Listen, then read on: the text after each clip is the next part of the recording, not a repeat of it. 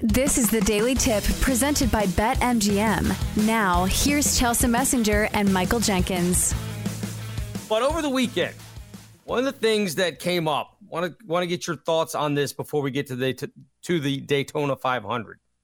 The College Game Day basketball crew was down in Auburn for their matchup. And, of course, they do it just like the college football. They go one of the places. And they're sitting around talking about Caitlin Clark, who has been obviously the talk of not only women's college basketball, but kind of college basketball and basketball at large over the past couple of weeks, as she has gone past and set the women's all-time scoring mark. She went past Kelsey Plum, who had the record.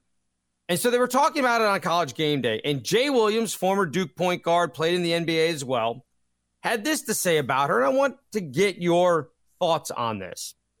He said, okay, I think she's the Steph Curry of women's college basketball. I think she has changed the dynamics of the way the game is played. But then he went on to say, I am unwilling, and then he plays it on Kobe. He says, maybe it's the Kobe mentorship around me. I am unwilling to say that she is great yet. In my opinion, it has to culminate with your team winning a championship. Now, he got pushed back immediately from the rest of the crew there, Seth Greenberg, Jay Billis. But I'm going to ask KJ Carson, is Jay Williams really that far off by saying in order to be great or one of the greatest, you need to have a title? I think we might be getting caught up in word semantics in terms of what he might have been trying to get to. Like, he might have been trying to say that she's not the greatest, but she's great. Don't get it wrong, because you can be great and not be a champion. But I think to get into the greatest of all time conversation, you need to be a champion. So if that's what he was getting to, then I totally agree.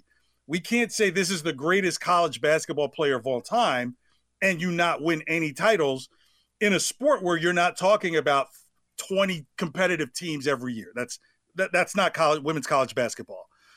Great, yes. So if we're hanging up saying that Jay Williams is saying that she's not great, I don't think that's what he's saying. I can't put words into his mouth. But if he's making the argument that he doesn't believe that she's the greatest of all time just because she's the all-time NCAA leading scorer, and I think if you want to get into the semantics of women's basketball college, I think you have to go back to the AAIW before, where you had smaller Division 2s and 3s, and she's not the all-time scorer when you include players from those leagues as well. So is she the greatest of all time? No, there are no championships. Is she great? Absolutely. So in your mind, and I'm actually kind of leaning that way as well. And she has this season where she absolutely, Iowa could go and win the title. They were in the title game last year. She is talking about coming back next season as well. So she'd have another opportunity there. But I don't understand why everyone immediately jumped at him, at Jay Williams, for this take, because that's what has been being said about the NBA greats forever. No matter how good you've been, if you don't have the title, why does everybody say, oh, Jordan is better than LeBron? Doesn't matter that LeBron's the all-time leading scorer. Jordan's got more titles, and he never lost in a final. That seems to be the dividing point. So what's the big deal if he says, hey, she wins a title, I'm going to throw her up there with the Diana Taurasi's, with the Sue Birds, people like that. But until she does, she's an elite scorer. She's been a cultural phenomenon. There's no question about that. But she isn't among the greats. Well, I think we're in a time where the reaction means more to people than the facts, right? That is a fact that Caitlin Clark has not won an NCAA Division I women's title. She hasn't won one of those yet. And until she does, can you have the conversation about the greatest? Because if we did this, nobody's saying that Dan Marino's the greatest quarterback of all time in the NFL. Why? Because he didn't win a championship. So we can't say, hey, it applies over here, but it doesn't apply over here just because the level of outrage that's going to come. I think that's just where we are now, where my outrage and my feelings are more important than what you factually stated. If I sat there and said, your name is Bill Rowland, there shouldn't be 10 people suddenly saying you should be calling him William. That's disrespectful. You know what I mean? Like, you didn't silence the H like you're supposed to. That's where we are now. And sometimes people just need to shut up, listen to what's being said, and then form the opinion versus I'm just going to fly off the seat of my pants and not understand. So we get caught in the semantics. If Jason Williams is saying, look, she's not the greatest of all time, but she's great, he's absolutely right. But because people heard that she's not great, they're thinking, oh, well, he said she's not great. Now, some of it comes with media training and stuff like that. And this, I get to the semantics of like, these are athletes and you're trying to have them be precise with their words. And this is not exactly what they do.